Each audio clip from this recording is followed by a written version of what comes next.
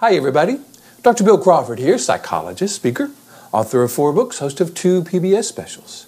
Here today to give you another tip on helping you create the life you want, or how to become more influential in your life and in the lives of others. The topic today is, what is a stressful situation? Does it even exist?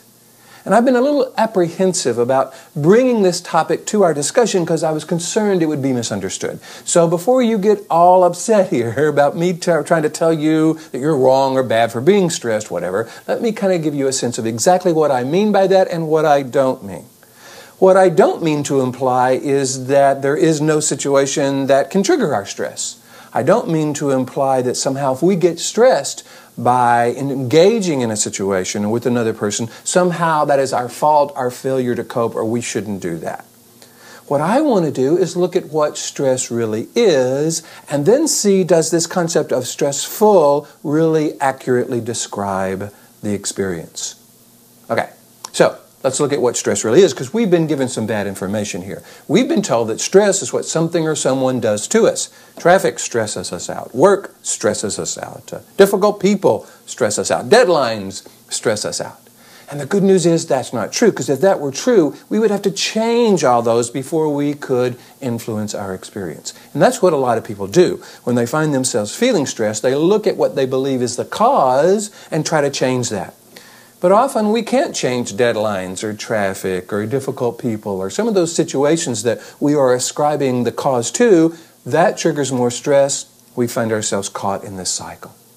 What stress really is actually just a series of chemical changes in our body.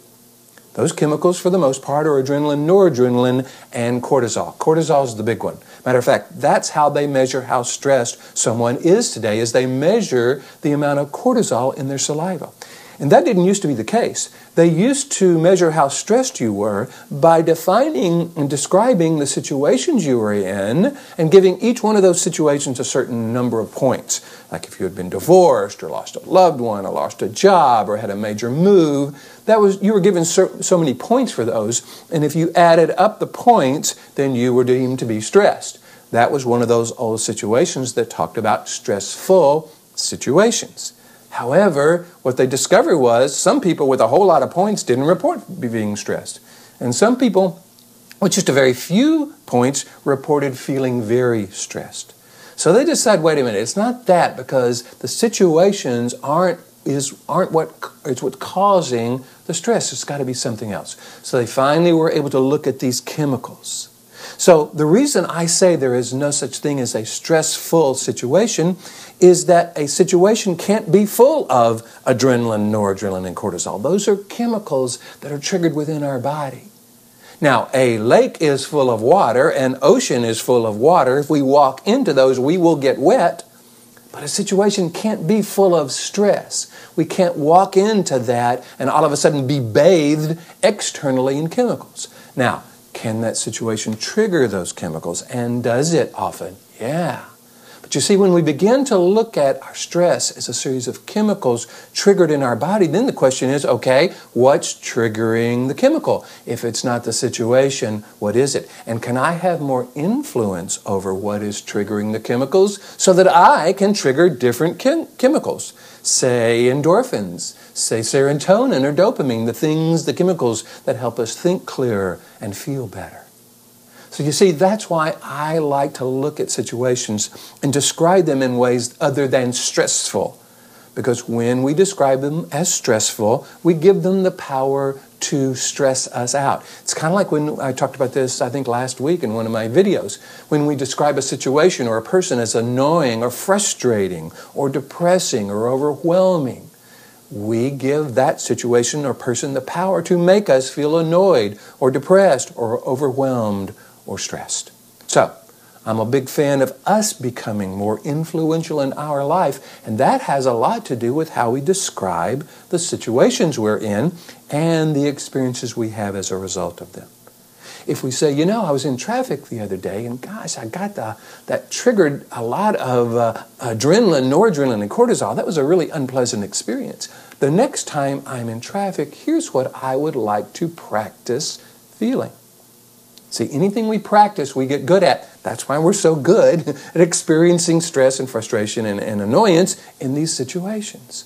But if we begin to look at them not as the cause, but as a situation that is triggering a certain response, and we begin to get influential with that trigger, which for those of you who have been following my Life from the Top of the Mind philosophy, you know that trigger lies in this middle part of the brain, the limbic system, that has a tendency to interpret an external situation as threatening or problematic.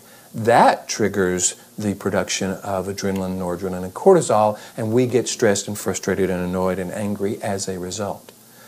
If we can begin to look at those situations as an opportunity to practice what I call our highest purpose, the ability to choose the quality or characteristic we want to bring to that situation, then all of a sudden we become more influential in our life and in the lives of others.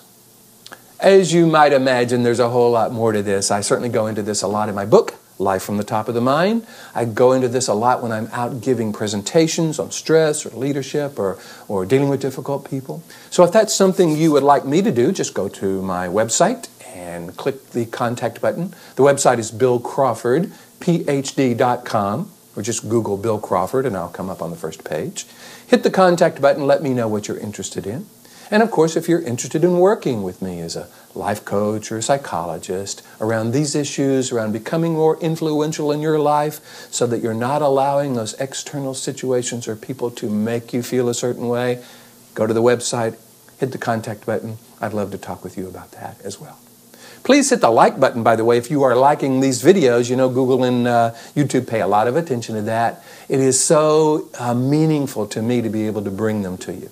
So hopefully you now know what I mean when I say there isn't such a thing as a stressful situation. And hopefully you want to get on board with that.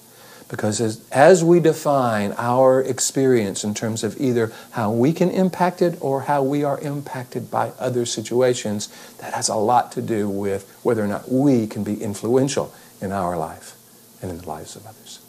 So, here's to you, bringing more clarity, confidence, creativity, becoming more influential in every aspect of your life, and I'll look forward to seeing you in the next video.